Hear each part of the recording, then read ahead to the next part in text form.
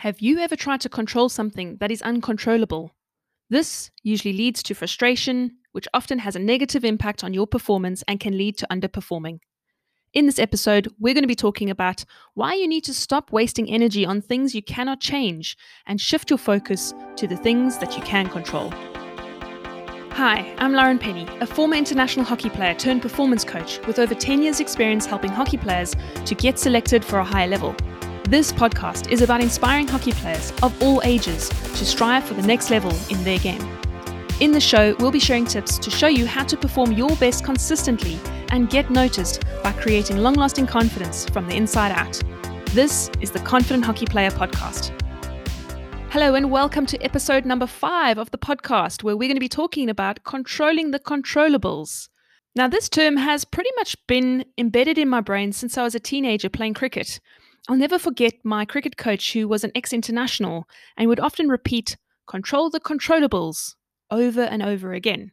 Anytime someone in our team mentioned something that was out of our control, whether it was the condition of the pitch or the weather or something else, she would repeat her famous phrase. It was like a stuck record, but I tell you what, it helped a lot, and it's something that I still remember today, 20 years later.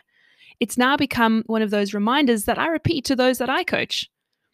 How often do you hear people complaining about the umpires, coaches' decisions, or another person's actions, maybe something others did or didn't do? I can't tell you how many conversations I've had over the last 12 months or so with COVID and how disappointing and frustrating it is to have a tournament cancelled or a season postponed. And I get it. My whole entire hockey season was cancelled in 2020, so I literally didn't play a single game of hockey for 18 months. So I know how it feels when you've prepared and then something gets cancelled. Sure, it's disappointing, but the key is not to dwell on it and to make the most out of the opportunities that you have. Usually, we only get a few months between seasons to recover from one season and then prepare for the next season. So the pandemic gave us the opportunity to have the longest ever off-season, which is really just a chance to fix the imbalances that we get from playing hockey, which we don't always get the time to correct normally.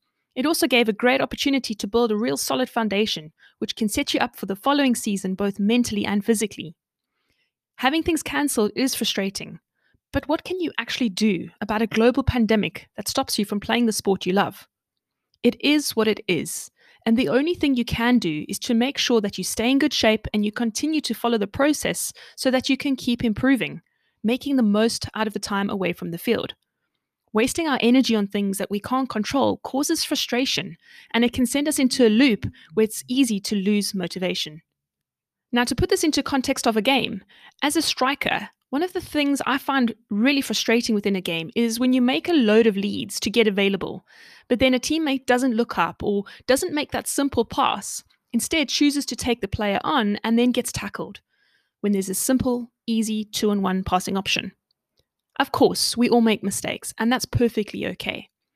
But when the same thing keeps happening over and over again, you keep leading, you keep doing that and not getting the ball, the frustration starts to build up. It can feel like you're doing a lot of unnecessary running without much reward. It's in these moments that we need to recognize that shouting or getting upset is not necessarily going to help the situation. This has taken me many years to learn. Instead, now, I try to point the finger back to myself and ask, is there anything that I can do better to help the team in this situation? For example, I might ask myself, am I really available and am I really in a good position? Perhaps from their perspective, I'm not in the best position. Could the timing of my leads be better? How can I link up better with this person? Am I calling for the ball? Is my communication clear and concise? Of course, you may have made a great lead with excellent timing. You've called for the ball, but then they simply didn't make the right choice. Again, ask yourself, is this something you can control? You cannot play the game and make decisions for them, but you can help them, either by talking to them, or it may even just be to keep leading and calling for the ball to let them know that you are there. Maybe soon they're going to get tired, and then they'll make a pass which could lead to a goal. You're not going to get the ball if you don't keep getting available and re-leading when you don't get the ball. Now, this, of course, is a lot easier said than done, but I'm sure a lot of strikers will resonate with this one. What about defenders and midfielders? Perhaps the players in front of them aren't leading or aren't being available. Or perhaps they just keep missing goal-scoring opportunities, and then they're under the cosh because they're the ones that have to then win the ball back to go again. But unless you as a defender or midfielder keep making good passes, we won't score. So it's important to stay focused on your role and to keep doing what is going to help the team, regardless of what's happening in the game. So let's have a look at what are some of the things that people get caught up on that they cannot control. Things such as the weather, being hot or being too cold, the pitch, it's bouncy, it's wet, it's dry, the ball gets sticky.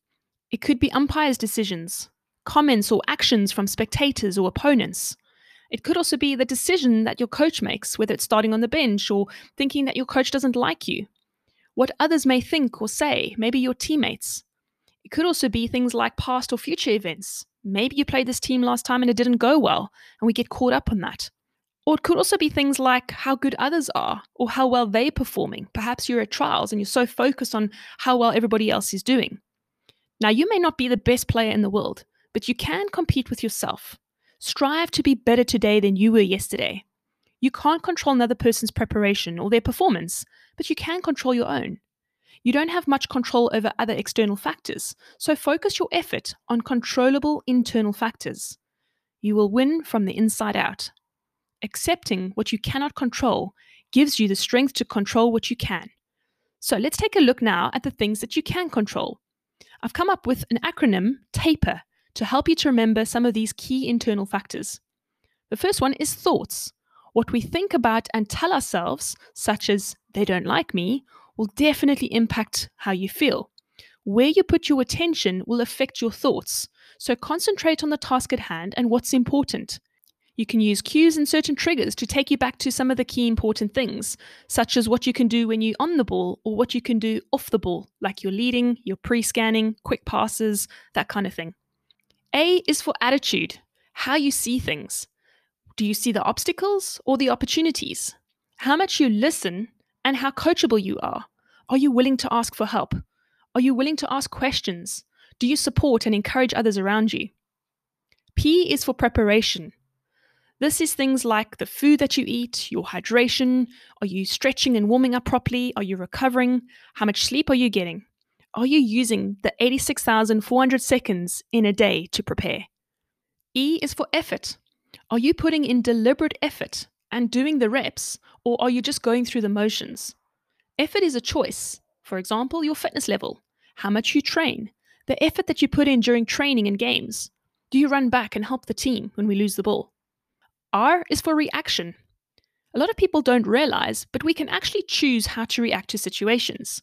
For example, do you get angry and have a go at umpires when there's bad decisions? But it can be reaction to any kind of things that could happen in the game. Maybe if somebody says something or we go a goal down. You want to narrow your focus so you're not clouded by distraction or any outside forces. This is fundamental to peak performance. Don't waste your energy on negative things that you cannot control. Instead, focus on what you can control. It's simple to understand, but it's difficult to master. So, your action step from this episode is to ask yourself, what is one uncontrollable that you need to let go of? And what is one controllable that you can focus on instead? Once you've reflected on this question, jump into the Hockey Performance Academy mobile app and head to the social wall section and leave your answer there. Our Hockey Performance Academy mobile app is available in the App Store and Google Play Store, where you can find a ton of free tips and training to help you improve your performance and reach the next level in your game. This is the Confident Hockey Player Podcast. Join us again for the next episode.